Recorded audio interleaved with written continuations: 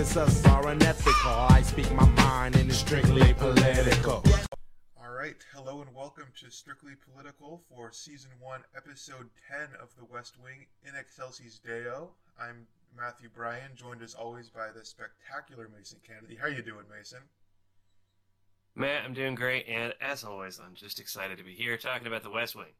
Yes, and we are talking about this episode here that is the 8th highest rated episode on IMDb of the entire series. So, good episode to be here on today.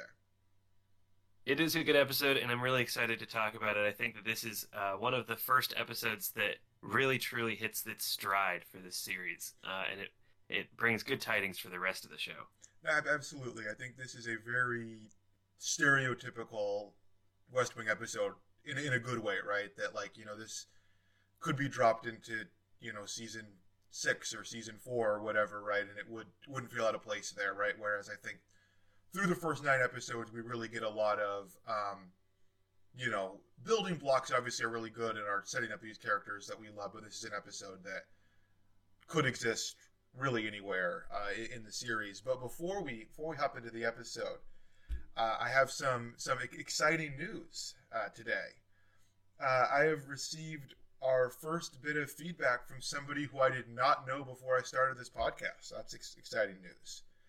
It's from Christine Nestler, and she said that she is loving the show. She's a longtime listener, which, it's only been 9 weeks, so you can't be too long of a listener, but I appreciate that anyways. And she says, just has some suggestions on our volume levels, which is something that I'm constantly working at. And also she says here that I only requested positive feedback. That is a joke. In fact, I do appreciate any feedback that people have. And thank you to Christine for sending me our first ever email that we received. Very exciting. Absolutely. And though this is the first person that has sent feedback that you don't know, I want to take a moment to say, hi, Mom. Thank you for the feedback. Very fancy. All right. So let's hop into the episode here. Like I said, it's episode In Excelsis Deo. It is originally aired December 15th, 1999, 1 week after I was born. Directed by Alex Graves and written by Aaron Sorkin and Rick Cleveland. All right, do you have a 2-minute summary to hop into here? I hope so, Matt. Let's get it started. In this episode, the A-plot that I'm calling the A-plot is that the D.C. police are calling Toby because they found a business card in the pocket of a houseless veteran that died at the Korean War Memorial. Toby doesn't know him, but he recognizes his status as a veteran and a Purple Heart recipient. He tracks down the vet's brother and uses the president's name to organize an honor guard funeral. The president chews him out, but in the end, he ends up supporting him, and Mrs. Lanningham joins Toby for the funeral. The B-plot is that Josh continues to worry about Leo's pill story getting out and wants to do a preemptive strike. Leo wants to start planning an exit strategy, but the president refuses. Against Leo's wishes, Josh and Sam both visit Lori and ask for a name from her or one of her colleagues, assuming that her, as a sex worker in the D.C. area, she might have some dirt on a Republican they can use to protect Leo. They both embarrass themselves and damage Sam's relationship with Lori, and Leo ends up finding out because he had them tailed, and he chews them out as well. The C-plot is that a high school senior named Lowell Lydell, or Lowell Lydell, was attacked by younger children, and it is pretty obvious that it was because he was gay. He's in critical condition in a hospital. CJ speaks about it in the press conference, but Leo thinks that she's going too far since they don't know where they'll land on hate crime legislation, and they're very busy right now, and they won't be able to deal with this until after the break anyway. The president learns that Lydell died in the hospital while he was watching a children's choir. Charlie tells him it's a very poignant moment where a lot of young people are around him while he learns of this. And then, since I have 30 seconds left, I'm going to go ahead and throw in some odds and ends here. The president goes shopping for old books for Christmas. Donna wants skis for Christmas. Josh gets her a book about skiing instead, but with a very nice personal note. And it looks like CJ and Danny are continuing their flirtationship, and they compare reasons why they should or shouldn't date.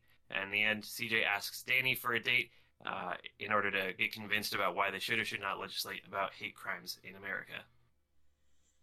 Yeah, that's a great summary there. And yeah, like you said, I think that we can hop into the Toby storyline here. That is, like you said, primarily the A storyline. You know, usually the A storyline is usually, I like to pick the one that is featured in the title, but none of them are really featured in the title here. But yeah, like you said, it starts that the Ginger, Toby's secretary, receives a call from the DC police, and it turns out that that the man who died, Walter Huffnagel, had been wearing a jacket that featured Toby's business card in it because Toby had donated it to Goodwill. And yeah, I think that right off the start, right, you recognize that there's a certain level, right, where nothing's really being done about this guy, right, that he's not seen as a high priority, right, that they call Toby, and Toby goes to the police precinct, and then from there he is sent to the Vietnam War Memorial there, and all in that time they have not done anything to move the body, right?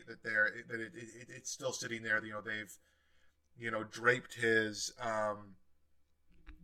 blanket over his face, but that's the extent of what they've done. And Toby is the first person to sort of recognize and to point out that actually this man is eligible for a military funeral. He's eligible for to receive after death care by the VA, but that is not something that is even crossed the mind of the DC police that are working here. And you sort of get the impression, right, by how much Toby has to sort of pull strings and work hard, right, that was something that was not going to happen, right, that this is an example not only of somebody who fell through the cracks here in his life, obviously, being a homeless veteran that died from exposure, but that, in all likelihood, he was going to fall through the cracks even in death, right? He wasn't going to receive the proper funeral that he was entitled to.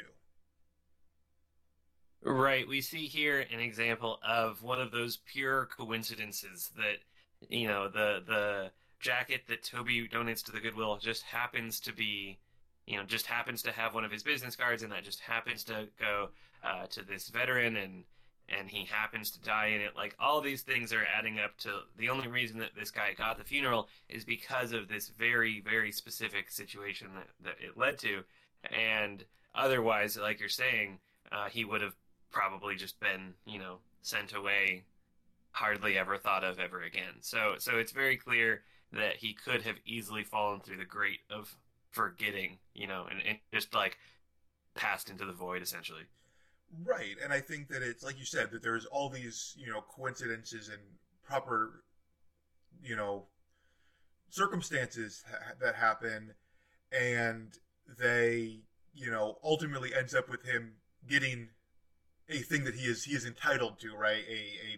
A burial in a military cemetery with a full military funeral, right? And so it sort of highlights, and we'll jump ahead a little bit, right? That once Toby sort of is getting a little bit in trouble for the steps that he took to arrange this funeral, the president says, don't you think that if this happens, every homeless veteran's going to come out of the woodworks? And Toby's response is like, I hope they do, right? Like, I hope that every veteran gets, access to all of the things that they're entitled to, right? All of the benefits, whether it's, VA healthcare or access to, VA loans or a military funeral, right? It's like to the point that Toby is making is like, I'm glad that Walter got this, and I do it again because, everybody deserves this, right? Not just the people that, happen to have a tangential relationship to a very important, White House staff member, right? That this shouldn't be the exception, right? It should be the rule, right? These people are getting these things that they're, they've earned with their work. Absolutely, and I think that another point that Sorkin and the writers make rather subtly, very impressively, is that you know these veterans aren't looking for everything. They're not looking, to have like banquets and handouts of plenty. Like the real core of it is that they just want recognition. That they just want to be seen as the veterans that they are, the service that they've provided, and that's all that they're really looking for. And I think that I only say this, and I only say that they showed it because we have this really nice interaction right after Toby departs from his interaction with the police, where he goes up, he's investigating where this veteran is from, and there's a little stand at the Korean War Memorial, and it's just a guy selling leaflets, or he has a guest book, stuff like that. But they have a little interaction, and Toby never he never says thank you, he never says I appreciate your service, like he never says anything like that. He just does the simple act of introducing himself, asking if the man's a veteran, telling him who he is, asking what his experience is, all these things. And that is, in and of itself, a very warm, positive interaction that kind of, I don't know, like the guy leaves, or as Toby leaves, the guy has a smile on his face. He clearly appreciated that Toby took the time to talk to him. And at the end of the day, that's all that we're getting for this veteran who's passed away. We're just getting the bare essentials of recognition that this man served in Korea, that he was awarded the Purple Heart. That's all that's all Toby's looking for. Right, and I think again, just the fact that he's sort of taking these next steps, right? And you see this that ultimately, right, Toby finds out that the man who died, Walter, that he has a brother who is also homeless, and Toby eventually finds him, and he appears to be somewhat mentally developmentally challenged, and there's another homeless man that comes in and sort of helps facilitate that, and Toby gives him empties out his wallet, gives him all his money, right, and this guy is hesitant to even take that, right, that these aren't I think you're right. They do a good job of showing these people aren't greedy. They're not anything like that, right? That they're just people who want in this case, obviously with the veterans, right, something that they've earned, right? And I think that having and I think that something else that's sort of, I think, powerful and connects to all of that, right, is the fact that they chose to set Walter's death to be at the Korean War Memorial there, right? That is where he had chosen to sleep, right? Even though like his brother points out, right, that they knew that it was going to be a very cold night, and it was going to be a very dangerous night, right? And that obviously in a place like DC, people that are living on the streets die, in pretty large numbers every year, right? But that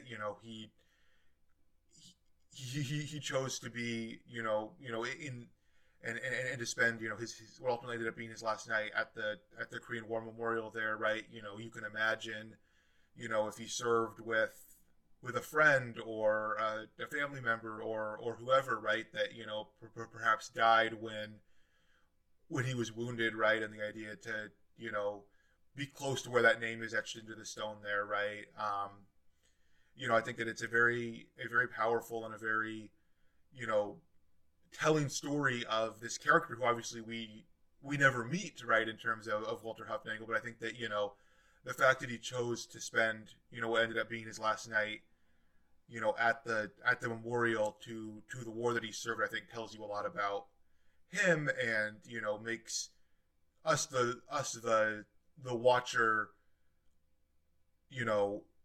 root for him to receive the funeral he deserved at the end, I think.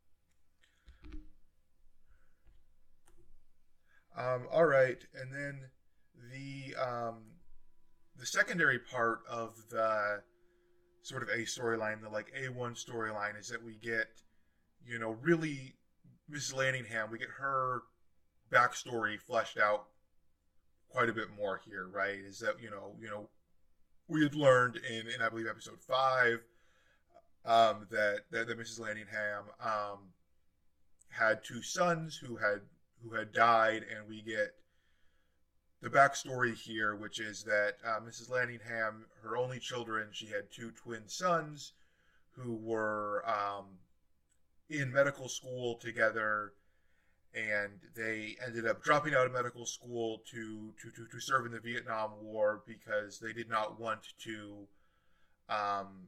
apply for and get an exemption, right, and have somebody else go serve and potentially die in their place. And again, these were people who were, choosing to be doctors for ultimately, the right reasons, right? That they said, hey, they need medical care, in this active war zone as much as possible, and that it turns out that they had died on Christmas Eve 1970, and I think that explains, right, that Miss Lanningham tells a story to Charlie out of a explanation of why she does not get into the holiday spirit, right? That as somebody who is not only widowed but predeceased by both of her children, and the fact that they died in a tragic circumstance that was so close to the holiday, right? I think that it really sets up what is a track what is a tragic backstory for Mrs. Lanningham, and again sort of further highlights what we talked about in episode 5, the idea that the president is so impressed by Mrs. Lanningham's desire to even show up to work every day, right? That she wants to serve her government, right? Even though I think it would be very easy and very even understandable, right, if she were to have gotten bitter and blamed and hated the government forever for the decisions that led to her only children dying, right? But instead of that, instead of allowing that sort of bitterness and hatred to overtake her, she's rededicated her life towards service and making a difference. And I think that is really highlighted by understanding her backstory here.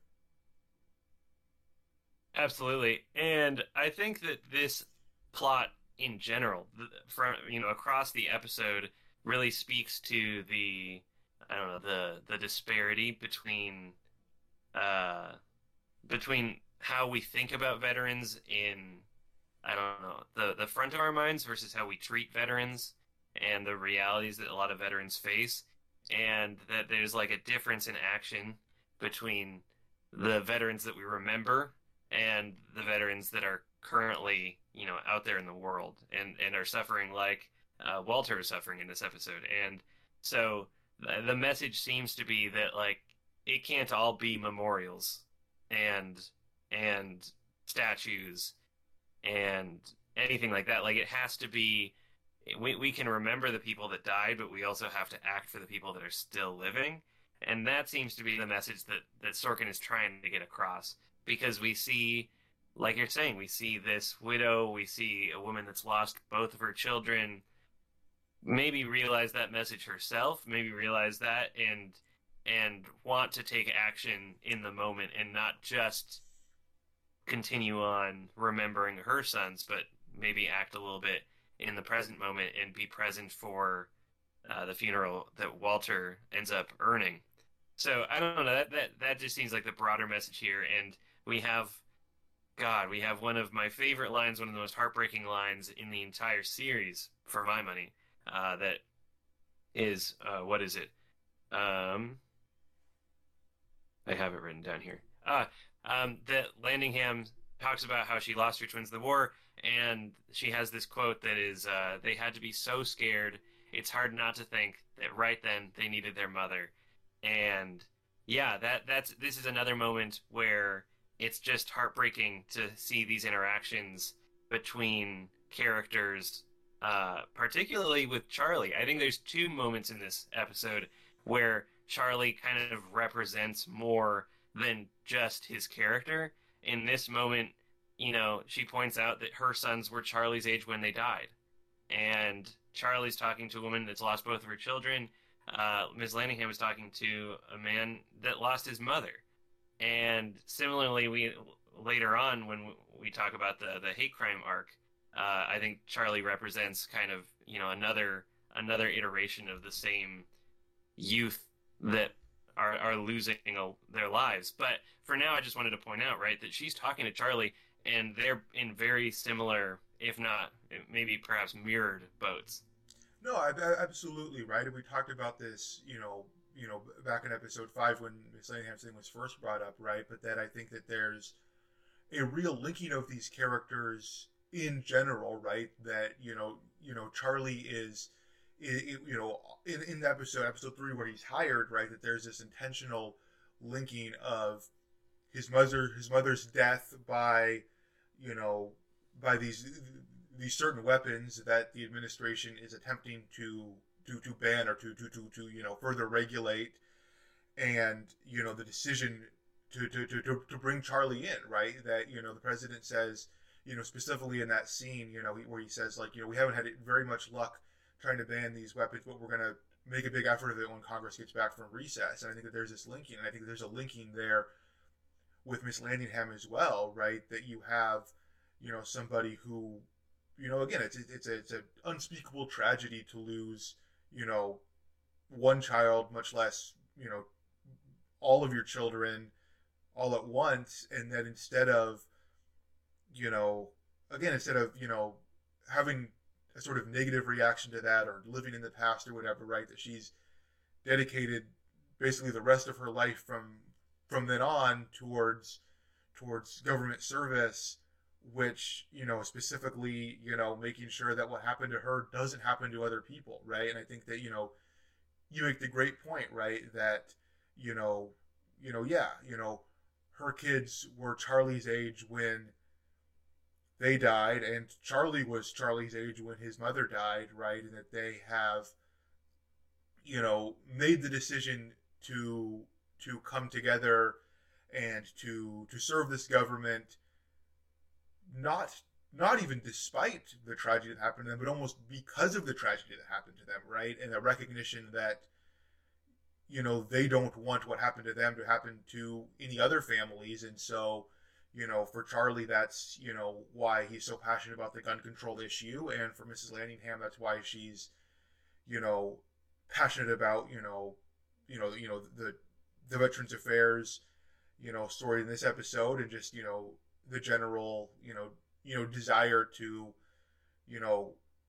serve a government that is pursuing peace in the world, right? Because, her sons were taken away from her long before their time, and she doesn't want that to happen to anybody. And I think that, is a really powerful character development we see in both of them. And I think it's really highlighted, you're right, in that scene where they're, comparing the similarities of their stories. Absolutely. And I think that the parallels are one of the things, again, that Sorkin does really well in a lot of his series. And so I'm always impressed with these connections that he's able to put forward. But yeah, I especially because of the fact that Charlie and Miss Landingham are not necessarily, side characters, but they're not like they're not upfront and central to the plots, at least not yet. And so it's interesting to see that even as the main characters, jump in and out and clash and, lead the episodes, the background that these characters are painted against is also, just alone, also something of beauty. Yeah. So something though, a piece of trivia that I found when I was looking up for this episode that I think is sort of fascinating and ties into what we were talking about, how the that something that this show puts on, right, is that there is, oftentimes, especially, on Veterans Day or Memorial Day or whatever, right, that there's a real efforts to publicly, thank veterans and publicly honor them, but that oftentimes they fall through the cracks. Something I found interesting about this is that when this episode was written, the showrunners they applied to the Pentagon to get a permit to film the funeral scene at Arlington National Cemetery, and they were granted because the public affairs people at the Pentagon said, like, oh yeah, this is a real, important, story that needs to be talked about, which I think is sort of interesting, just in the fact that, like, that is, that, like, that's what the government is focusing on instead of, like, dealing with these issues, right? So it's almost even more of the sort of surface level, care for veterans, right? That it's like, oh yeah, we'll allow you to, film this episode about, how shitty life is for veterans, but, where are the steps that are being taken to rectify this, what is a real issue. Absolutely. It's a real life example of the themes that we've been talking about throughout this series so far, in that, it is the visuals that take precedent in these government affairs often, more so than the concrete steps that they're taking, that end up taking priority. Yeah. Another interesting piece of trivia that I found related to this plot is that Rick Cleveland, who co-wrote this episode, the character of Walter Huffnagel is based on his dad, who was a veteran who died homeless, and an alcoholic who died homeless. And again, I think that that's just something that really connects in the sort of realness of this episode, right, and how relatable this can be, right? That I think that a lot of people know veterans who are in really not so great circumstances, right? There's a homeless shelter that I've volunteered downtown, where a whole half of it is reserved specifically for veterans because there's such a homeless veteran population, right? And I think that it is a circumstance that's very obvious to a lot of people, and I think that they did an excellent job of touching on this, really throughout this episode. Absolutely. And I appreciate the connection that the writer has, that you have, because it is easy to watch this show and think, sure, I know that that's happening, but maybe it's easy to kind of abstract that and send it away. But the reminder that these characters are not just based on, but like are examples of real people is an important reminder. Yeah, no, absolutely, right. And I think that the recognition, right, that especially with all of the services that in theory veterans are entitled to, right, it seems like it would be pretty difficult for somebody to get in such a bad situation to end up being homeless. But I think that's just an example of the fact that the government doesn't always work the way it's supposed to, right, and that people don't always get services and things that they are entitled to, that they've earned. And I think that is sort of what really puts a finer point on the Toby line I mentioned earlier, right, where the president says, Toby, if we start pulling strings like this, don't you think every homeless veteran will come out of the woodwork? Toby's response is, I can only hope, sir, right, that they Toby dreams of a system, sort of a system of good governance, right, where people are not dying because they didn't get, not only are people dying because they didn't get, health care, or they didn't get, access to housing, which is a tragedy in and of itself, right? But it's like, if a homeless, if a veteran dies homeless, they almost certainly died despite the fact that there were services that they are entitled to, that they earned, that they are just not receiving, right? Whether that's health care or that's housing, and I think that that's an example, right, of not just a system that has inequalities, which obviously, if you want to talk about healthcare and housing in this country, we can go on for hours about that, right? But that you know somebody who has done a job, and as part of that job they signed a contract that says you are entitled to these things,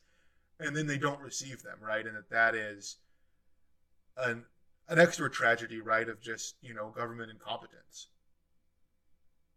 Right, and it comes across as nefarious almost at times because the fact that these are things that are offered and confirmed, by these contracts.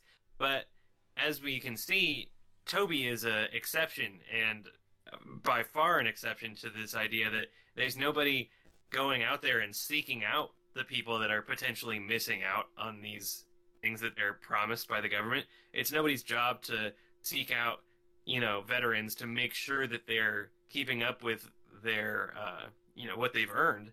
So it's so easy for those things to fall through the cracks. Again, we use that phrase a lot this episode, but it's so easy for those things to be forgotten and lost over the years. And so, again, it's like these are things that they have earned there's no doubt that these things have been earned and promised to them. And so the fact that there's no safeguards to make sure that they're receiving them comes at the cost of a lot of people's comfort in the end. Yeah, no, I'm absolutely right. And I think that, again, it's not the world's most, sexiest issue, right? It's not going to be, at the center of any major political debate, right? But it's like these are the things the government does that are most likely to affect you on an everyday basis, right? If if the system doesn't work the way it's supposed to, right?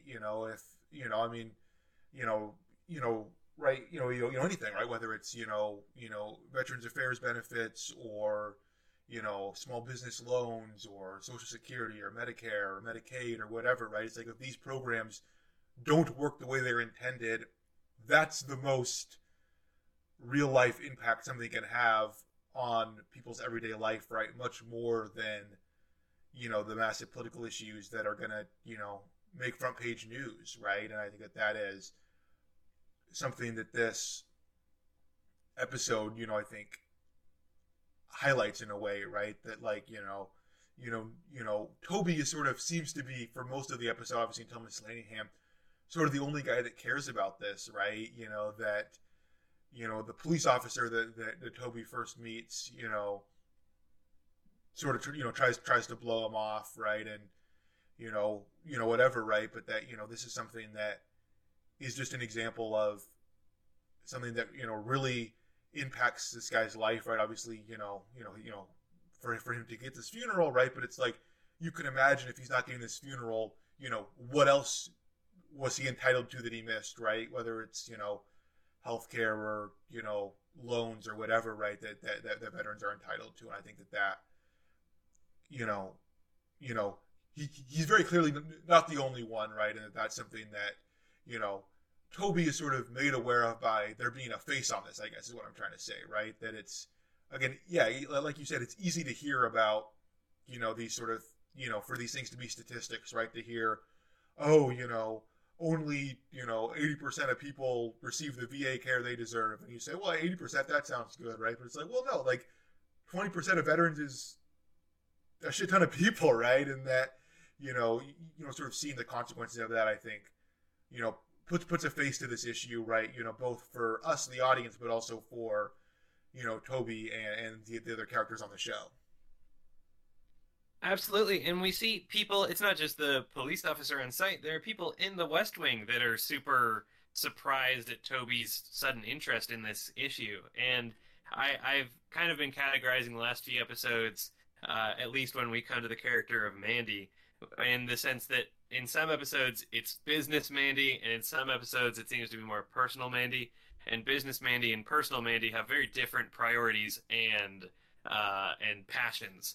And so in this episode, this is big business Mandy this time. She's not really concerned about personal stuff. She is fighting for a lot of different things. The example being that she really wants press people to be allowed in the bookstore while the president goes shopping.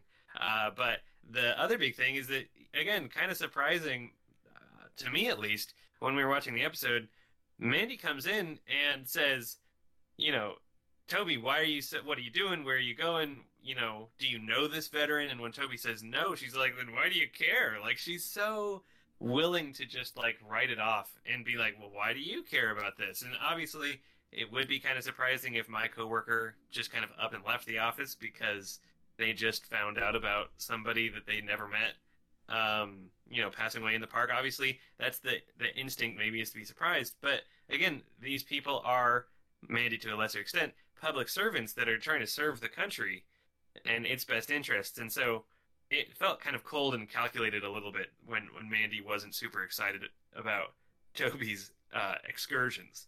Yeah, well, and I think that kind of goes back to what I was saying about, these people sort of becoming a statistic, right? If you don't have a face to or a face or a name to the story, because what Mandy would say if you were to sort of confront her, I would imagine, is to be like, homeless people die of exposure, every day during winter, probably in DC, right? And why does this one matter? And the answer is, like you said at the top, right? It's basically a coincidence that Toby even shows up there, right? But that this is an example, right, of that Toby now has a reason to care and a reason to get involved. And the question then sort of should be asked, right, is like, why do we not care about all the other people, right? And that the example of, well, this just happens every day, like, not a great sort of excuse, right? Even if that is sort of that's obviously the truth, right? But that the idea, right, of like, the question shouldn't be why do we care about Walter Huffnagel? It should be why don't we care about all of the other homeless veterans that are dying. Absolutely. And, well, I'll take this opportunity to introduce not necessarily a new segment, but just as I continue to offer my input, I often watch this show with my dad. And so he also sends me his notes. Ooh. And so I'd like to offer what I'm calling exposition, because my father's name is Joe. And one of the big services that he offers is that he was around. Not to say that I wasn't alive, but he was more sentient than I was at the time of a lot of these issues happening. And I'll talk about it a little bit later, but a lot of the things that they talk about in this show are based very directly on reality, things that actually happened in real life. And so the first little bit of exposition here is the fact that this is another example of Aaron Sorkin kind of talking about a government that we hope will do the right thing. This speaks to a little bit of what I talked about last week, what we talked about with President Bartlett as this kind of dream candidate. But in reality, this is something that was happening a lot around then. It's still happening today. And I think President Bartlett represents, in his end, where he kind of like solemnly agrees to let Toby go around and make this happen. And that represents, even then, a president that we wanted to exist. We didn't have a president like President Bartlett back then. We have never really had a president, in my opinion, that represents these values to such an extent. And so even when this show was coming out, this represented kind of a dream candidate that isn't really possible. Yeah, no, for sure, right? That there's a level of the fact that this is an issue, obviously with an issue that was very, very personal to the writer, right? That people felt like is not being addressed enough, right? And so if you can sort of write in this fiction world, it is, right? And I think that is again connects to the sort of tragedy of it all. And yeah, I mean, and yeah, that this was an issue, in the late 90s and the early 2000s, right? That you had a whole generation of veterans that were, aging, into sort of relying on the system, and that, it was pushed to its limit, right? A lot of the veterans care things, right? Specifically, I know that the VA hospital in Roseburg here in Oregon, had to be like totally remodeled, and I think 2001, so 2 years after the show came out, because it was woefully missized for the number of veterans that were sort of aging into needing all of this medical care. And so I think that your dad is absolutely right to point out, right, about how much this is an issue that was front of mind when this episode was coming out, because the issue with veterans care, right, is that it's not, the demand for it is not uniform, right? That obviously, veterans, there are more veterans when we have had a war, right? And especially when you look at the wars of the early to mid 1900s, right? Whether it's the World Wars or Korea or Vietnam, these wars that had a draft component to it, right? It's like that really jacks up the number of veterans, and so 20, 30, 40, 50 years after these wars, the demand for veterans benefits spikes, right? And I think that is a sort of underappreciated or underrated, I guess, cost of war, right? Is that, if you bring, an extra large number of people, whether it's, all volunteers or, with the case of these wars, Korea, Vietnam, World War II, a combination of volunteers and conscripted, drafted people, not only do you have to, pay and give them equipment and provide them, food and shelter now, but that these are all people that are going to be, entitled to veterans benefits later, right? Whether it's, education benefits or healthcare or housing or whatever, right? And that could put a strain on the system, even years later, right? I remember when I was at college, I had a friend who worked in the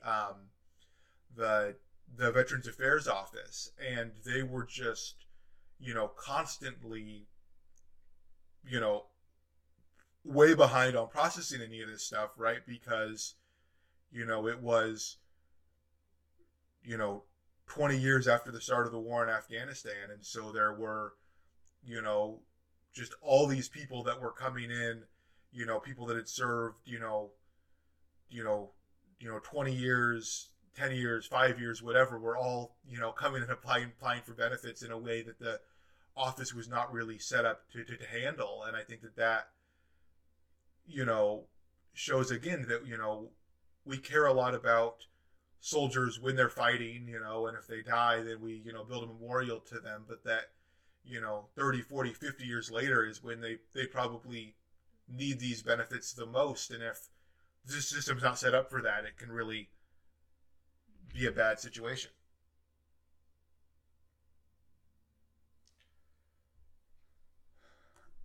All right, so we can hop into what is, I guess, the sort of B storyline here, right? Which is the continuation of the issue with Congressman Lillienfield that we were introduced to before, where Lillienfield has he has somehow gotten access to Leo's records from rehab, and we learn in this episode actually that it's actually potentially even worse than we had first imagined. Is not only does does Leo have an alcohol issue? He has a drug issue, but that he had this issue and it was an active issue, and that he was in rehab while he was serving as the Secretary of Labor. And Sam sort of makes the point, right, that it's concerning even to Sam, who knows Leo and knows that Leo's a good guy, and that Leo's not gonna sell state streakers for drugs or whatever, but that even to Sam, who is Leo's friend, it's concerning to him, right, that he was running the labor department while high on Valium, and that is concern that I think puts an even finer point on the potentially dangerous nature of this political information that Lillian Field has. Absolutely. I think that this is another great example of the writing skill of Sorkin, where you set up a character that you know and trust for 9 episodes, and at episode 10, you reveal information that, had you not been associated, had you not learned all those things about this character, you might immediately distrust this person entirely. I think it'd be really easy to look at Leo and say, with just that information, clearly you weren't making the best decisions for the country. I think that's probably a safe assumption. And therefore, dislike would be the first instinct. But now you have this sense of kind of, there's an internal stress on, I would imagine, most viewers, where you're like, I like Leo. I enjoy the character Leo. So, it's hard to rectify that with the fact that, again, if we didn't know any of these characters, and I heard that the Secretary of Labor in real life was, going through rehab, I would have some questions, admittedly, about the processes that were going on in the office at the time. Well, first point to make, we do not have a Secretary of Labor because the Republicans in Congress won't stop filibustering her. So we have an acting Secretary of Labor, but that's a completely separate story. But I do think that you make a good point as it connects to the Leo character in general, right? I think that he's set up, in this episode, obviously, with the reveal that he was, dealing with multiple addictions while serving in government. We also see this with the connection that we have with Leo and his wife, right? And the divorce storyline, right, is that there's a lot that we see of Leo that makes you question his decision-making and his character. But I think that, like you said, Sorkin does a great job of writing this character that despite all of these things that on their own would make you concerned at the very least, right? And likely even to the point of potentially disliking this character, but we still like and we still understand because we get the story from his point of view, and you recognize that he's not a bad guy, even if he's not perfect all of the time. Right. So, exactly, like you're saying, if we did have a Secretary of Labor, then I learned as a regular U.S. citizen that Secretary of Labor was dealing with addictions. Again, it would have implications, but I just want to reiterate, I'm very impressed with the way that Sorkin was able to weave these two facts about this character together in a way that makes us side with him, at least for the moment, or at least sympathize with him. Right, and I think, again, and I think that they do a good job of setting this up with Sam, right? That he initially has this shock, and the shock, wears off the more that Sam thinks about it, in a way that I think connects to the fact that, Sam is somebody who knows him very personally, and for that reason trusts and, believes that he's not acting in a negative way, right? But that it's very obvious that, like you said, right, that, a random a random, citizen is not going to necessarily have that same knowledge and understanding of the kind of person Leo is, and that makes the story that much more damaging, right? And so for that reason, Josh decides that he wants to sort of get a preemptive strike. I think he says, he comes into Leo's office and says, like, I can't tell you what I'm going to do. I'm going to do a warning shot. And Leo goes, you got to tell me more than that.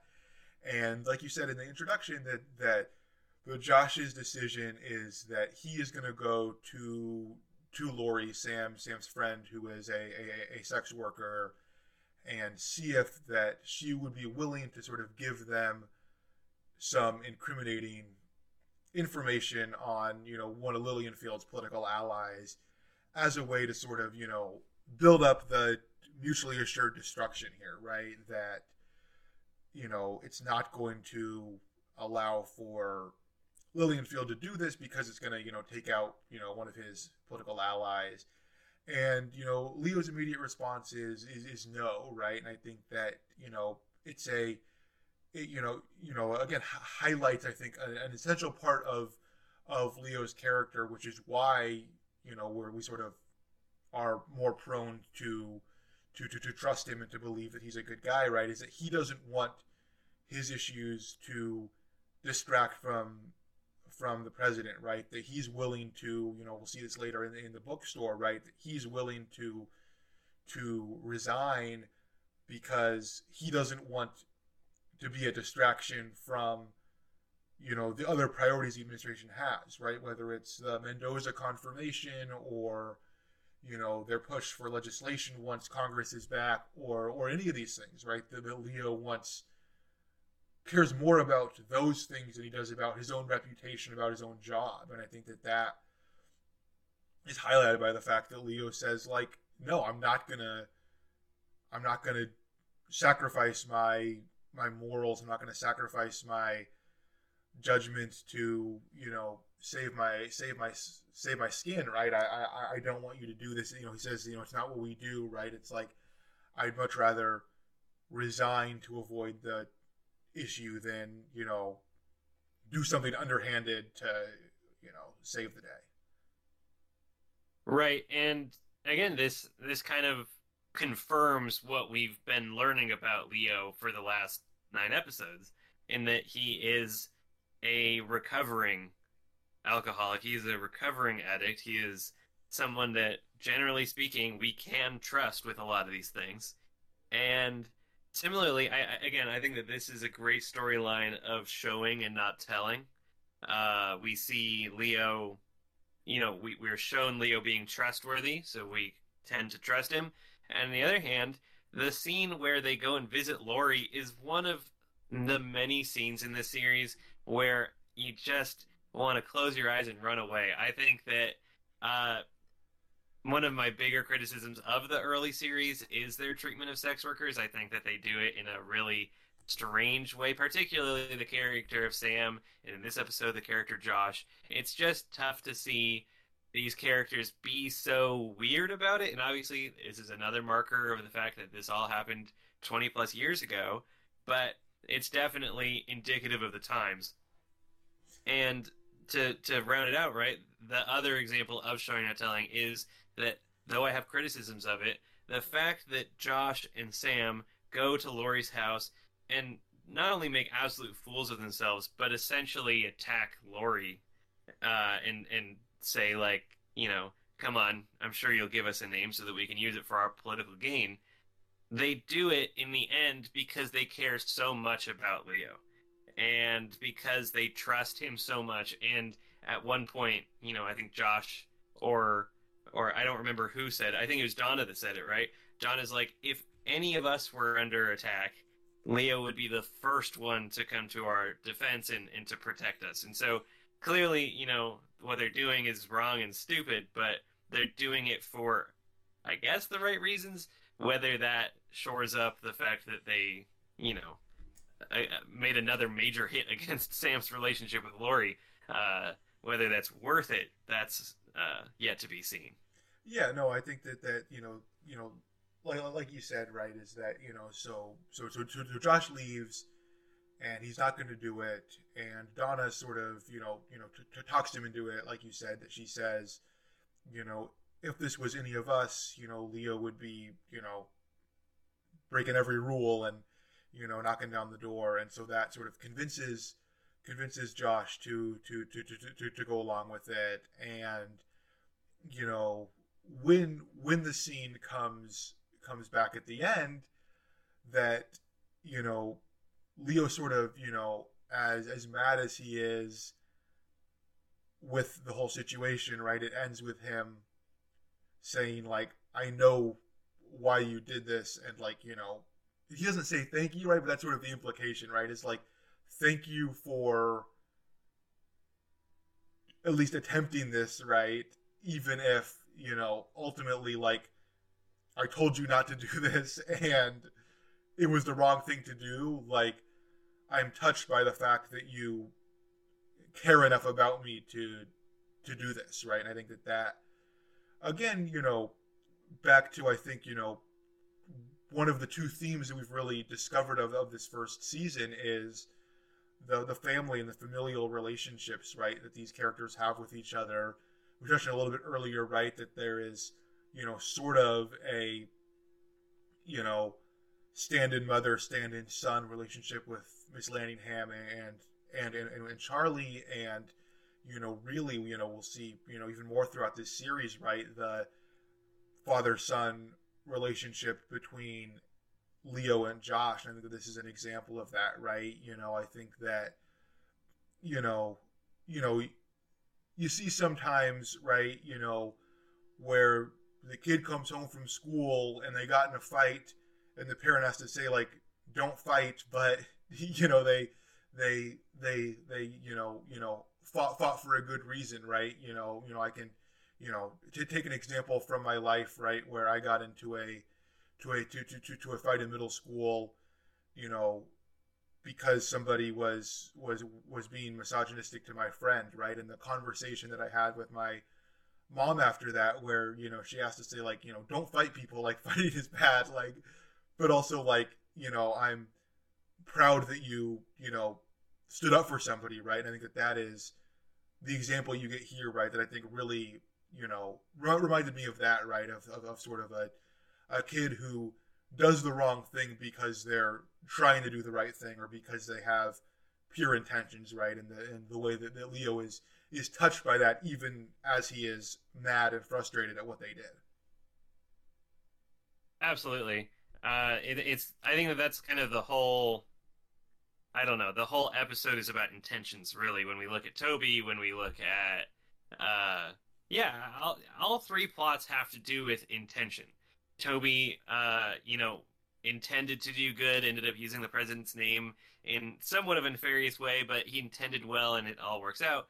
In this plot, Josh and Sam intend well. They're trying to protect Leo. And then, of course, the much more intense interpretation of intentions, I suppose, is the C plot when we talk about hate crimes, and how the intention behind a crime can paint that crime in a different light. So that seems to be almost a broader theme of the episode as a whole. No, absolutely right. I think it ties into what we've talked about, the overall theme of the entire first season, right? About, perception versus reality. And I think that, intentions tie into, both perception and reality, right?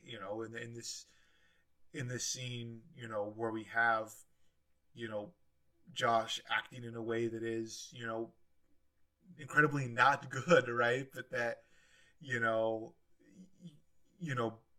that it's forgiven by Leo because of the perception, right? Of like, this is him, fighting for me, right? And also you saw, in the scene with Lori, right, that the way that Lori perceives Josh's comments, make that situation go even worse than it could have, right? Because the way that people perceive these things, the way that these issues are viewed is, oftentimes the most important, or the most, I don't know, whatever, the most has the most impact on other people, right? And I think that what you see in this episode, I think that what we have with the Leo plot is very good in the sense if you see somebody who wants to do something good and does something good, right? And I think that it's balanced out, or it's contrasted with the idea that Josh and ultimately Sam, but mostly Josh. I feel like he's sort of the one that carries the storyline. He so desperately wants to do something good, but like that doesn't really matter, right? Like just because you want to be a good person doesn't always make you a good person, right? And I think that is a important lesson to learn, right? Is that you can have the world's best intentions, but like that doesn't mean that you're going to always do good, and that actions matter oftentimes more than intentions, right? And that you know you know we see that both from the good side with Toby and the bad side with Josh in this one episode. Absolutely. Again, the masterful writing of this show reveals these parallels and these opposites, and I'm consistently impressed with their abilities. Yeah. Yeah, and then like you said, I think it's time that we can hop into the C plot here, which is like you said, that Lowell Lydell, who was a high school senior from, I believe, Minnesota. He's a gay man who ends up being beaten to death in what is pretty obviously a hate crime, right? And that is obviously something that is a sort of massive political debate, right? And I don't know if your dad has any notes on this, right? But like this was an issue that was a real issue this was something that was a real issue in the late 90s, right? A real political issue that had quite a bit of salience. Absolutely, and my dad does talk a lot about that.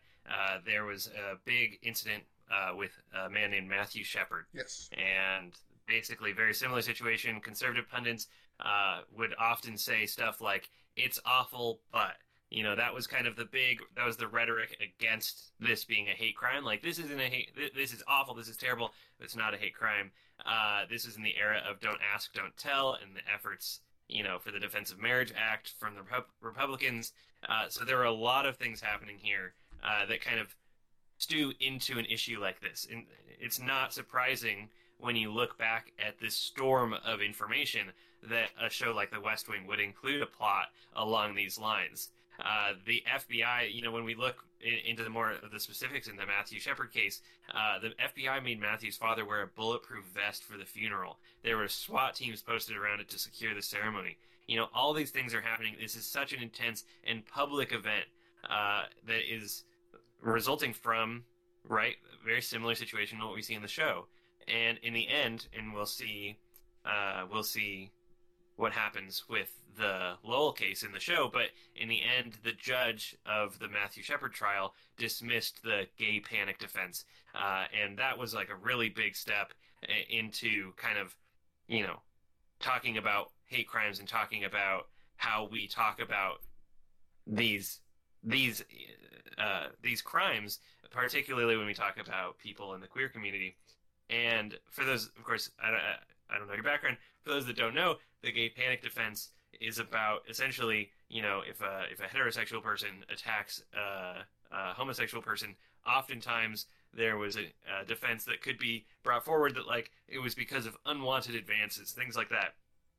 Of course, we know now, or we knew then, of course, that you can't kill another person just because they made unwanted advances towards you, barring certain extreme circumstances. So why this was a defense, particularly for the death of homosexual people, is a completely different topic. But basically, Yeah, no, these are all notes that my dad put down. The Matthew Shepard case was massive. It was on people's minds when this episode came out, and it's very obvious that the waves that we're seeing, the ripples that we're seeing in the show, are a product of the fact that this is a massive thing that was happening.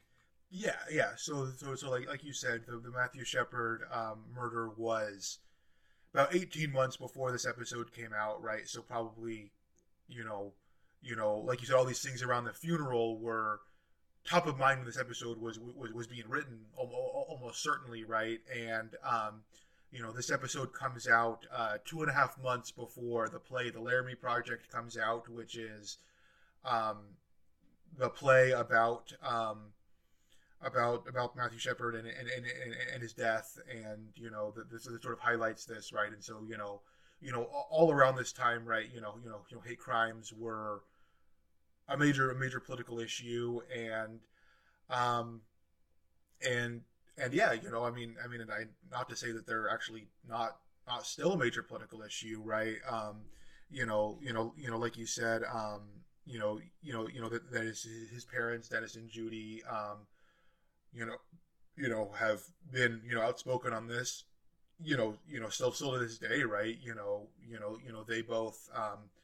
They both spoke at the Democratic National Convention, just 4 years ago in 2020, right? Like, this is still an issue that is largely, seen as unresolved, right? And you can look at, the rates of death amongst, queer Americans is, significantly higher than it is, amongst straight Americans. And I think that is, something that, unfortunately, yes, it sort of dates the episode in in '99 for, how deeply connected this is to the Shepard case. But, sadly, this is not something that sadly, this is something that is still, an ongoing issue, right? And I think that, I think this episode does a good job of sort of highlighting the complexities of dealing with hate crimes and how they're dealt with from a legal perspective, right? Because again, I think it's very easy to if you're a good person, to understand the moral case for hate crimes legislation, but the sort of legal case is a bit more complicated, right? I think we'll get into more on this show with Lowell Lydell case, right? Is that the issues that exist are not just the hate crimes legislation, but also just the idea, like you brought up, there's don't ask, don't tell. There is, all of these other societal issues that make life that much harder to be a gay person in the United States, and that it can be seen, especially in the 90s, right, that progress is not being made on these issues, right, and that the death is just another highlighted example of that, right? Similar to how we saw with the veterans in this episode, right, that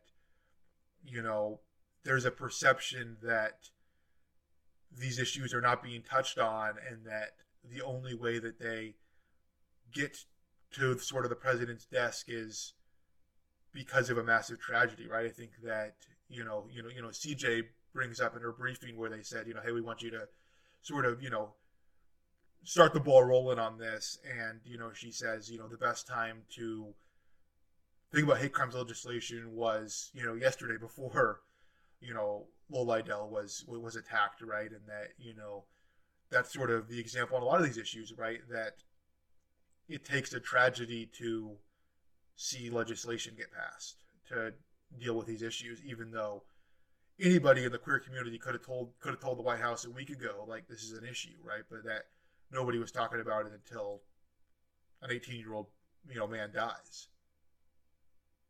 Right, and we've seen that happen time and time again, where there are preventable tragedies that legislation just doesn't have the foothold to, come forward about.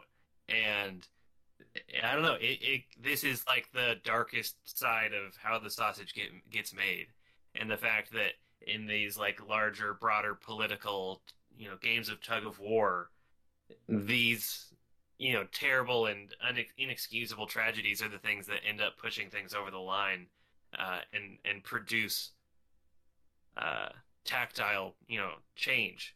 But at the end of the day, that's not going to bring back the people whose death often, creates the change that could have saved them. Right, and I think you see this with whether it is the shepherds when federal hate legislation was signed in real life in the year 2000, or with the family of George Floyd after the George Floyd Policing Reform Act was signed, I think in 2021, that there's a big deal that the family of these victims are invited to White House signings, and they get a pen from the president and whatever, right? But it's like that's not at all a good or a substitute for the family members that they lost, right? And that again, I think that think about it just from my perspective, right? That if somebody who I loved, who was a part of my life, died in a horrendous way, I don't know if I'd want to, again, as happy as I would be to see a law passed that would maybe hopefully prevent or mitigate the chance of happening to somebody else. I don't know if I'd want to go to a White House ceremony for that, right? And I think that again, to sort of tie all these storylines together, right, that is what you see with somebody like Mrs. Landingham or like Charlie, right? That the reason that they come to work despite the fact that they were pretty severely let down by their government, right? Whether it's Mrs. Landingham's kids dying on Christmas Eve halfway around the world, or Charlie's mother dying because we can't regulate guns in this country, but that they're saying, well, I don't want that to happen to anybody else, so I'm going to go to work, right? And I think that that's what you see, and I think what we see in real life with with Matthew Shepard's parents, right? That they've spent the last 26 years of their lives really fighting for LGBT rights in this country, as a way to say, like, this happened to our son. I don't wish that on anybody, right? It can't happen to anybody else. I think that is, really the tragedy of this, right? Is that they're sort of, somebody needs to, almost sacrifice themselves for justice to happen, right? And that is an unspeakable tragedy, but that is, like you said, the dark side of the sausage getting made here. Right, and to connect back to a thing that you said earlier, the sacrifice isn't necessarily the person that dies in a traumatic and terrible way. That obviously, I think that again, we're talking about intentions.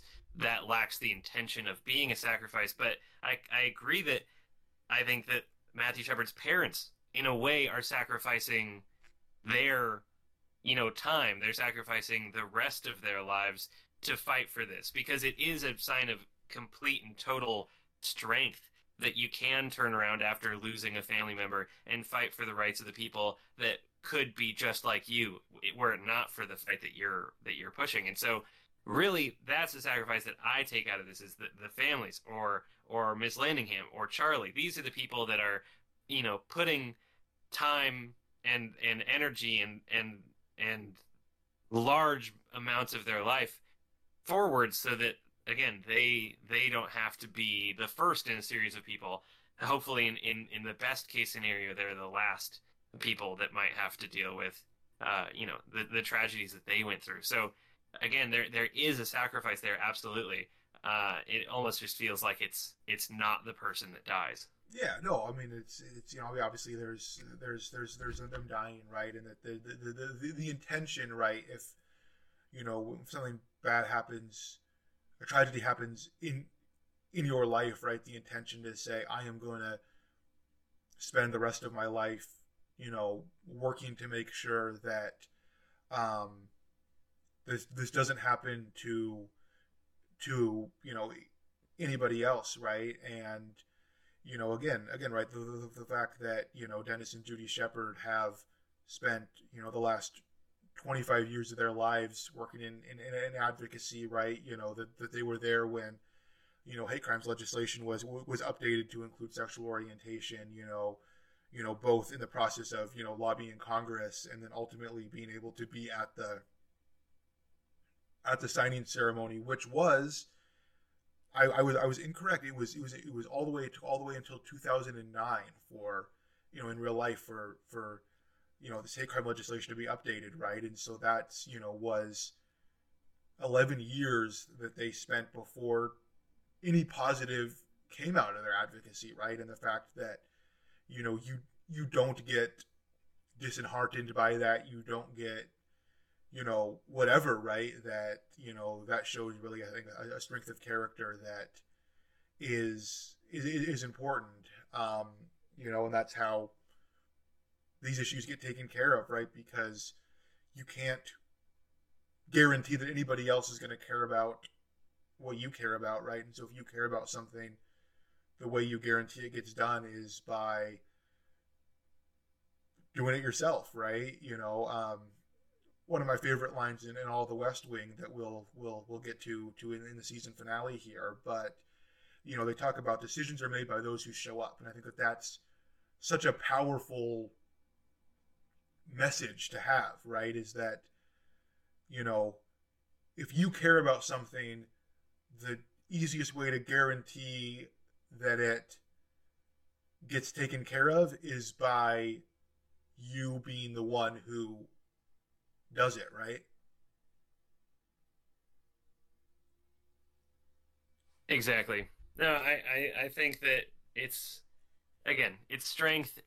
There's a certain power that comes behind just being present, and that's what this episode seems to really all be about. Is, again, I keep changing what I think the episode's all about, but intention and being present are two of the big moments here that, again, it's Christmas, and intention and being present are pretty much what it's all about, right? So, again, we're seeing these themes woven together in a very powerful way, in a very impressive way. Right. And again, I think that,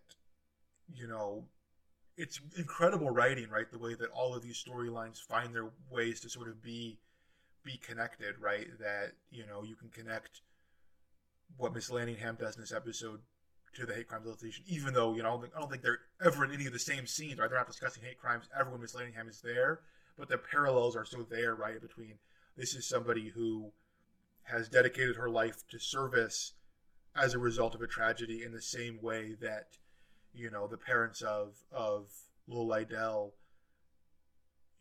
have the opportunity to. But yeah, back to into the episode. Right, you point out that the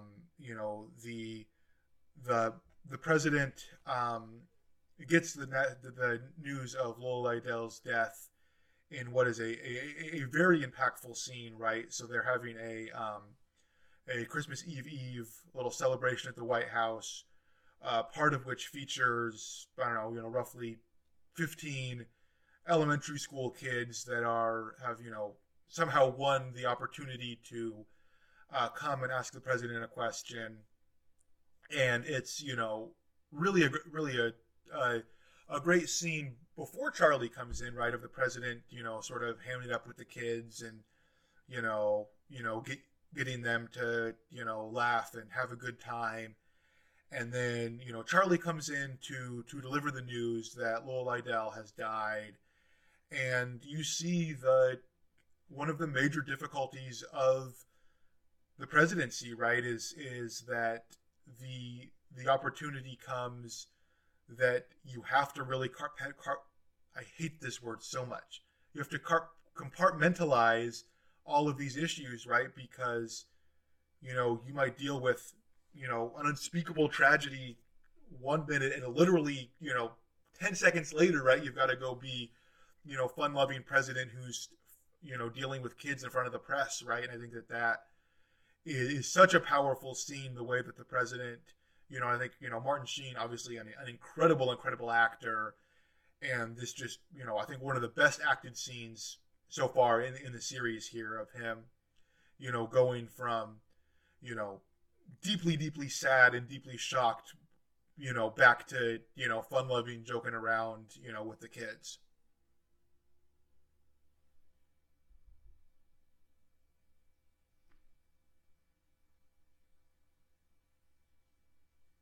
You there, Mason? Sorry, I clicked my mute button Oh, at the wrong time. don't do that. I completely agree. I think that this is an incredibly acted scene. It's an incredibly poignant scene. It's a magical scene, really, because of the layers that exist in this moment. The fact that Charlie is the one that tells the president that Lowell Lydell has passed away is so intense, because in that moment, the president, is looking at Charlie. Not only is Charlie around the same age as Lowell Lydell, but Charlie also, I'm interpreting, represents a stand-in for the president's daughter in the same way, where the president is looking at this person, whoever they are, that's the same age as someone who's just died because of this egregious crime. And his children are the same age. He's standing in a room full of children that are all, growing up in a world where something like this could happen. And so that one moment is so intense and so heartbreaking to see.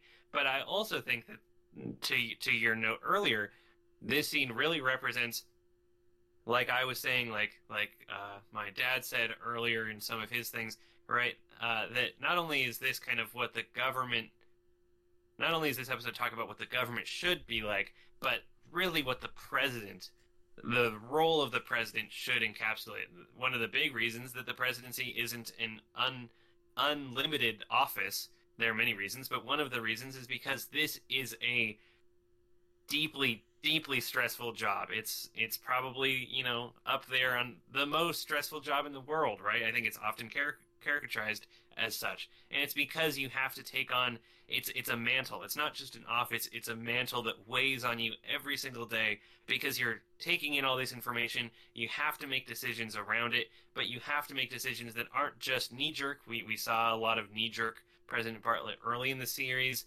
but you have to make decisions that are going to result in the most possible good for you, for the people that you love, for the people that you don't love, and for everyone in the country. And this is exactly one of those moments where, he has to take in this information, he has to compartmentalize it, like you said, and he has to go out there and continue making jokes to children that are, singing for him in the White House. So, again, it shows so much of the breadth of this position and the breadth of this show. Yeah, no, absolutely right. And again, I think that it definitely ties into the fact, right, that what we've been talking about with the public perception, and that being one of the most important things in the White House has sort of been the overarching theme of the season. We don't touch on that a lot in this episode, but I think this scene is a great example of that, right? That the president can't appear to be frazzled. The president can't appear to be uncomfortable, right? Even though he, oftentimes is, right? That he receives a lot of information, which is not good, right? But that instead of being allowing that to impact, right, he needs to go out there. He needs to, put on a brave face for the government, right? Partly because, again, his words and his actions, move the stock market, right, and affect the world, right? And so he can't appear to be panicked and whatever, right? And also the fact that, recognizing that for these kids, this is going to be one of the, biggest moments of their life, right? And so the fact that he's got to go out there and make it a positive experience for them, right? Even though obviously, much more minor compared to all these other things, right? But that, again, like you said, when you hear about, a child dying, right? And then, the fact that you say, well, now I got to put in this effort, to sort of bring some joy to these children's lives, right? And to give them a story that they'll, hopefully be able to tell for the rest of their lives, right? But that, then that also ties into, like, what can we do to, make sure these kids live long lives, right? Whether that is,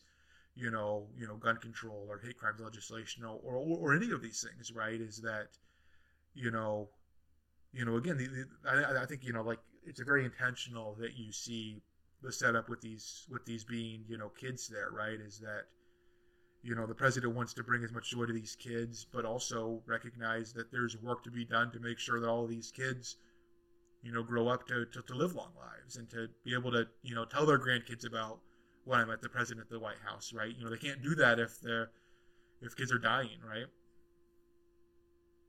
I completely agree. And it's an intense, it's a heavy scene. It has a lot of, far-reaching implications, and we see it time and time again, right? The president's every minute action is monitored. The whole West Wing is under the same microscope. I think it was when they, in the episode, what is it, 3 Votes Down, where they're walking, 5 votes down, when they're walking down the hallway in the very beginning. I think that's the one with the long shot in the opening scene. Yes. Yes. And they're walking down the hallway, and Josh tells CJ, "Don't freak out, but this is what's happening." And it's because there's press everywhere, and if the White House staffers are walking down the hallway and they all look really mad and frustrated and upset, well, people are going to notice, and that's going to have far-reaching implications. That's going to impact the news cycle. It's going to impact everything. And then even in this episode, we have an example where the president is so assured that he can go out and he can shop for books with impunity and secretly. But the first thing that Danny says in this episode is, "Oh, the president's going out, sneaking out. Is his unmarked SUV's out back." Like, everything is monitored, and everybody knows pretty much exactly what's going on with the president, at least in his public capacity. And that is exactly why the president's public capacity has to be completely, I don't know, pure and unreadable, because otherwise everyone's going to know everything that you don't want them to know.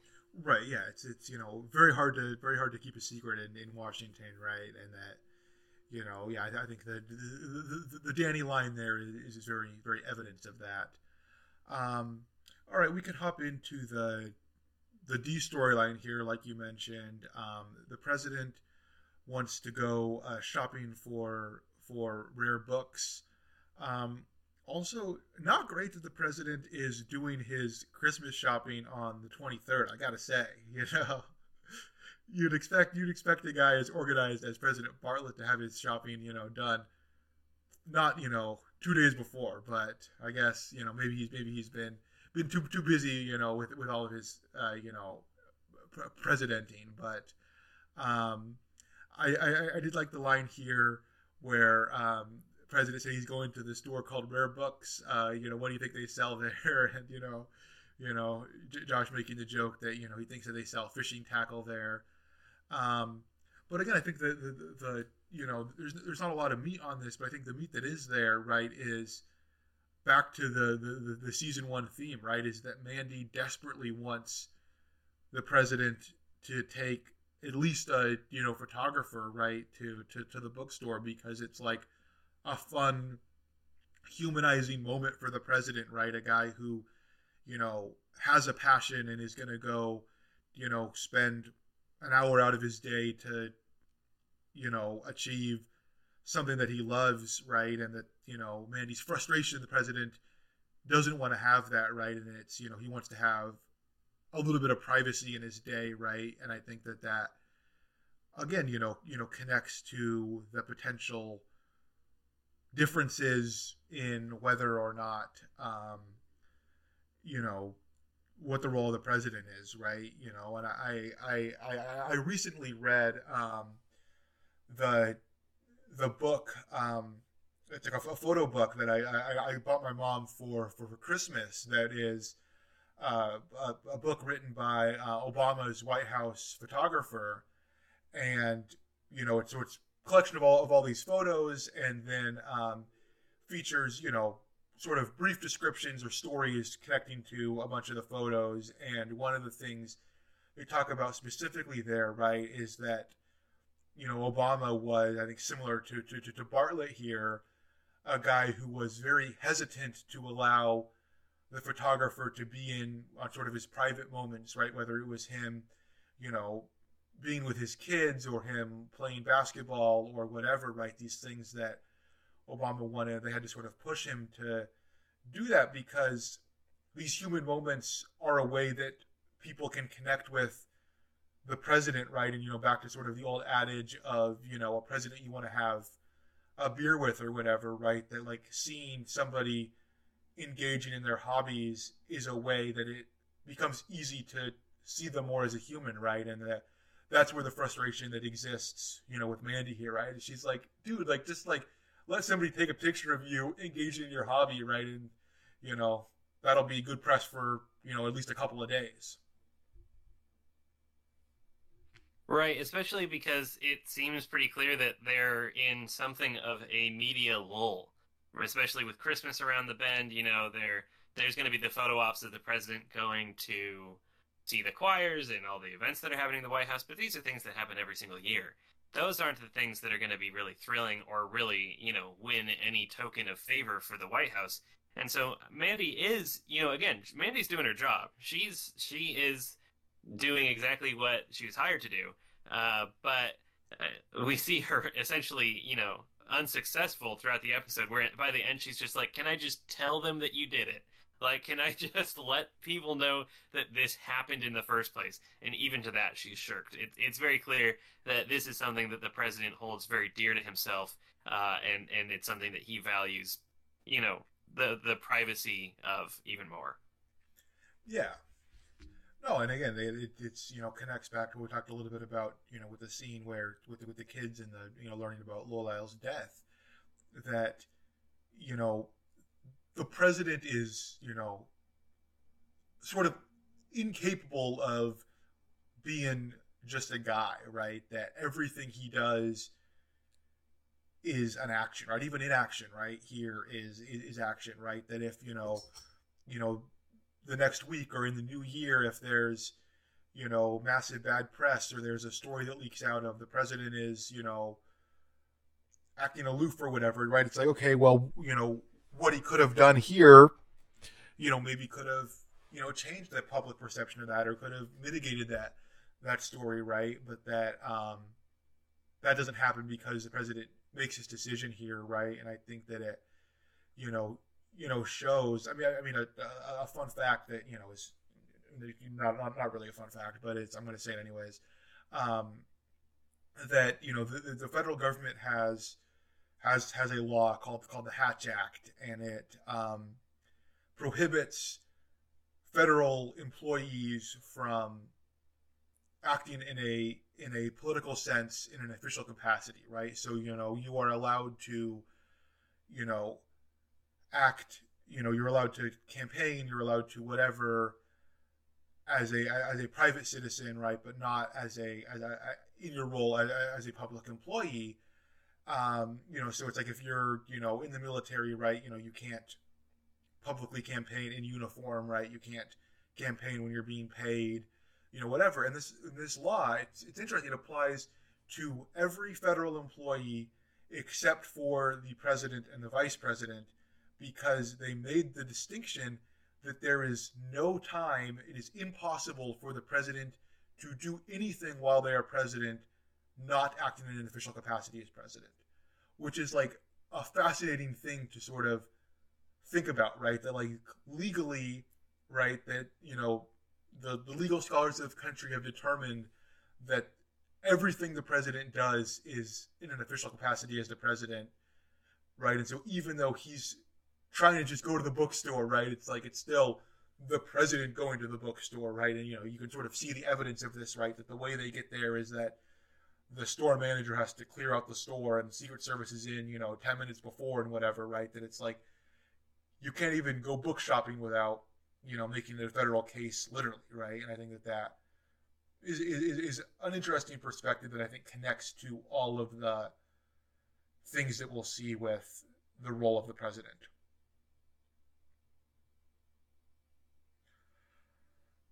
All right, and then the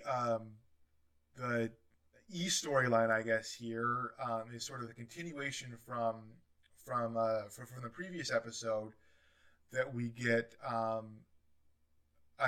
little bit more of a dive into the Danny and CJ relationship here, right? Is that CJ is really conflicted about the hate crimes legislation, because she is, I think, of the people in the White House, the most convinced by the need to adopt hate crimes legislation and to do it soon. And that there's definitely some pushback, right? I think we see with Leo, we see with Sam that they're saying, hey, maybe take your foot off the gas a little bit. We're not ready to sort of make a full-throated dive into there, and that frustrates, and I think also confuses CJ, right? And so she ultimately decides that she will take Danny up on his offer to have dinner with him, to sort of have a discussion, right? Again, similar to Mallory, right? She is insistent to make sure that it is not going to be categorized as a date, but again, similar to the Mallory and Sam of it all, that implication is maybe not 100% truthful, and they ultimately end up agreeing to get dinner. And I think we only really get 2 scenes of them in this whole episode, but I think that it does a great job of taking what we saw in episode 9 and moving it forward to really the next step. Right. This is a logical continuation of what we've seen from them before. These are 2 very, I already said logical, but these are 2 very logical people, and they are both aware of the risks that a relationship between the 2 of them would result in. And so it seems that, admittedly in this plotline, CJ's a little bit more logical than Danny, because when, they're joking early on about how they have lists of reasons why they should or should not date, CJ goes and prints out, or at least types up, a literal list of reasons why they should not date, and it is revealed, of course, that Danny never had such a list, and was kind of, he has a mental list, right? But it's a cute episode. I agree that it pushes things forward. It's the next, it's the next step here, and we get to see a little bit more of them going back and forth. Yeah, no, absolutely. I do also, I really relate to CJ in this episode as somebody who loves to make lists and loves to make, rankings and stuff. Just the way that she's, so caught off guard by the fact that Danny was just joking about making a list, that, she actually makes this list, and Danny's like, wait, what did you do? You actually made a list? And he's like, well, didn't you make a list? And he was like, oh yeah, I got a mental list, right? Then it's like, obviously he did not actually make this list, right? And I think that, I am often the CJ in this situation, right? Where I am, eager to dive in and to make lists about things, oftentimes to the confusion of the people around me, right? So yeah, I think a great scene, and I think that it's a good way to, I think, move this story forward in a way that, again, we get like 2 scenes with them, but they're really impactful, well done scenes, that I think really set up the relationship going forward. We get Danny's Christmas gift to CJ, which is some goldfish food for the wonderful goldfish Gale, who was, of course, introduced in the last episode. And I think it just sets up, really what the future of that relationship is going to be, right? That even though they both know it's a bad idea, ultimately, it does not change the fact that it's moving forward, right? Whether or not it's a good idea, or even, the fact that we know, and CJ at least knows, and again, I think we can imagine that Danny is not stupid, right? Danny knows it's a bad idea, but despite the fact that everybody knows it's a bad idea, that's not stopping it from happening, right? And so, you get a little bit of the, car crash, right? You can't look away, right? We had, a very cringe scene earlier here with, with Josh and Sam going to see Lori, and I think that, we're setting up for some, scenes that are potentially going to be a little bit cringy going forward with CJ and Danny, but like that's almost, you can't look away because you're so intrigued by what's going to happen. Right. It's awkward, it's strange, it's unethical. These are all reasons why it probably shouldn't be happening, but at the end of the day, it's also cute. It's a fun relationship, and I think they're both smart, witty people, and they're smart, witty people together.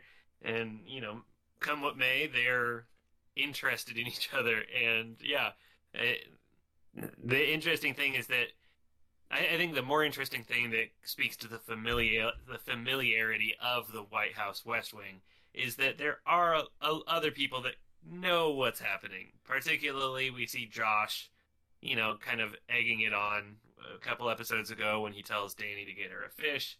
And so seemingly he's aware of the situation. It's probably pretty clear that other people are too. But at the same time, CJ hasn't really gone to anyone and asked for advice or asked maybe what she should do about this, if she should pursue it. Perhaps most obviously because she knows that the answer will be, don't do it. It's not a good idea. But regardless of that, again, while it's happening, it's a fun little adventure for them.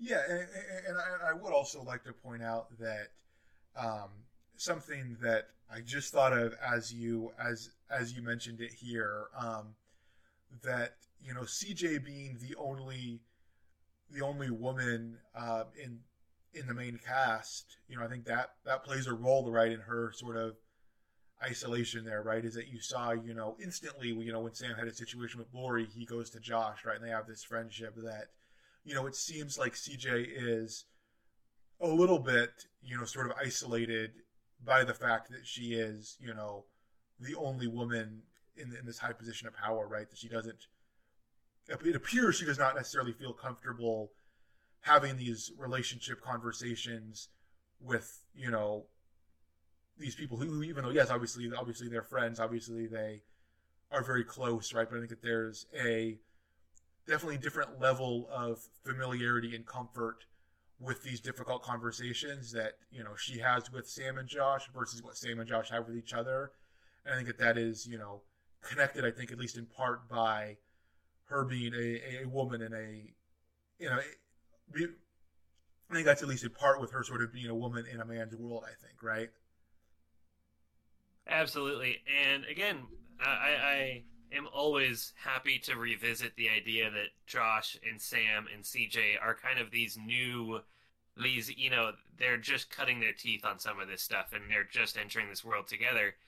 And so we don't have that many people in this little circle of theirs to really talk to. Everyone else has either lower security details or higher security detail than them, and therefore it's tough to find someone that you can really talk to. And if we, obviously there is a value to talking to people of your own gender who share experiences, anything like that. And so we've seen CJ talk to really one of the only other, or the two other female characters that inhabit lower roles in the TV show, that being Mandy and Dr. Bartlett, right? Where we do have these other women that CJ can go to, but in reality, the First Lady inhabits kind of a higher, not even kind of, but certainly a higher role, and is also an older woman, and all the advice that she gets from that she gives CJ is kind of like fun, lighthearted, trying to set her up with a doctor at the party. And then Mandy, the other woman that CJ kind of talks to and goes to for advice, is seen seemingly, if we're to extrapolate from what she talks to her about, as a professional, as a colleague, right? She goes to Mandy to talk about the situation with Danny, but not the situation romantically, purely the situation professionally of how can we get him to drop this story, right? And so, again, this is an example of, like, she doesn't, like you're saying, she doesn't have people to go to and talk to about these things that share her experiences. She has her closest peers are men who march around the office shouting "Huda man," Yeah. right? That's not exactly the person that you want to go to talk about your love life with Danny Kincannon. Well, and I think one other thing to sort of put a finer point on that, Mandy is potentially her peer, but again, like very clearly, all of the people in the rest of this staff are all on, Josh's side of their, breakup and the issues there, right? And so it's like, even the person who in theory is sort of the closest to her, right? It's like there's a personal issue there that would make it awkward, right? If go to your, friend's ex for relationship advice, right? Like, I gotta think that would be, quite an awkward scenario. All right, Matthew in from the editing room here, just to say that we lost about maybe 2 minutes of the recording here. Just basically my computer ran out of space and I stopped recording. So sorry, you're just going to miss maybe a couple minutes. Not a whole lot here, but we are back in here to discover the issues. We're back in here before it's time to find out who won the episode and kind of wrap things up. Sorry about that. Hopefully we will not have this problem in the future if I can find all of my external hard drives. But anyways, back to the show. All right. Well, I think with that, it is time to get to the all-important who won the episode here. And I think, at least for me, this was a pretty easy one here. I think that there's, not a lot of great results here, but I think, what we do end up here with is a pretty solid win for Toby. I think he gets his first win here. I just think the fact that he, shows up in a situation where he is, pulled into a situation that he's not expecting to find himself in on Christmas Eve.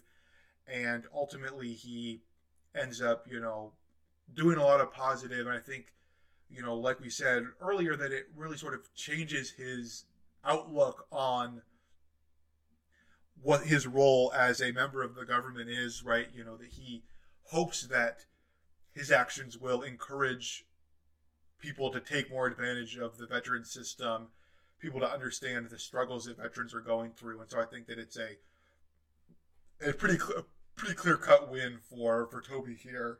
What do you think for the winner of the episode here?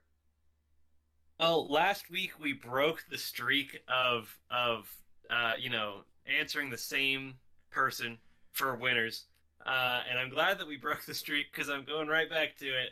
I absolutely agree that Toby won the episode. I think that it makes so much sense to put him in the top of this one. He sets out to do something. He's distracted. We get a little bit of a shout out to attention deficit here. This is a true win for those with ADHD because Toby gets distracted by something and he spends the entire episode working on it, and to everybody else's confusion. And in the end, he gets what he wants. He is successful in that regard. And so, yeah, I gotta give it to Toby. I was very impressed with him this episode. He gets perhaps the best response that you can get from President Bartlett. A pat on the shoulder and a nice, little cheeky smile maybe. Even though you might have done something wrong on paper, when the president agrees with you, that's a good feeling. So it's pretty clear to me that we have a Toby win this episode. Yeah, I think one other thing also, right, is that, his, the Miss Lanningham of it all, right, is that, she's obviously, always, like she says to Charlie, right, she always sort of struggles around Christmas time. And I think that her, going to the funeral and doing that's, a amount of closure or peace that she could find around Christmas time. And so I think that Toby was also able to provide that for her too, right? So it's like, not only is he obviously doing a very clear positive thing for Walter Huffnagel and for his brother and for, the third homeless guy there, who's, Walter's brother's friend, but, he is getting a better understanding and knowledge of what is going on for a potentially important political issue, but he's also helping out his coworker and friend Mrs. Lanningham. And so I think just a really solid win. I think that it's, in terms of winning episode, it's like one of the best episodes we've had so far through 10 episodes. And so took Toby a little while to get on the board here, but I think that a blowout here in episode 10 for him. Absolutely, one of the most unequivocal wins that we've seen so far. All right. Well, once again, thank you guys for joining us today. Fun episode as always. I mean, I think that episode, like I said, it's on the IMDb star ratings. It is the 8th highest rated episode of all time, and by far the highest rated season 1 episode. I think, like you said, it really is the first episode that feels like it could be any episode of the series, right? It happens to be a season 1 episode, but very well could be a season 3, 4, 5, 6 episode. I think that is what makes it such a powerful episode here. We will be back next week with season 1, episode 11, Lord John Marbury, which is an incredibly fun episode. Titular Lord John, one of, if not my absolute favorite minor side character. So it'll be fun to do that as we dive more into the foreign policy of the White House. That'll be next week. See you then.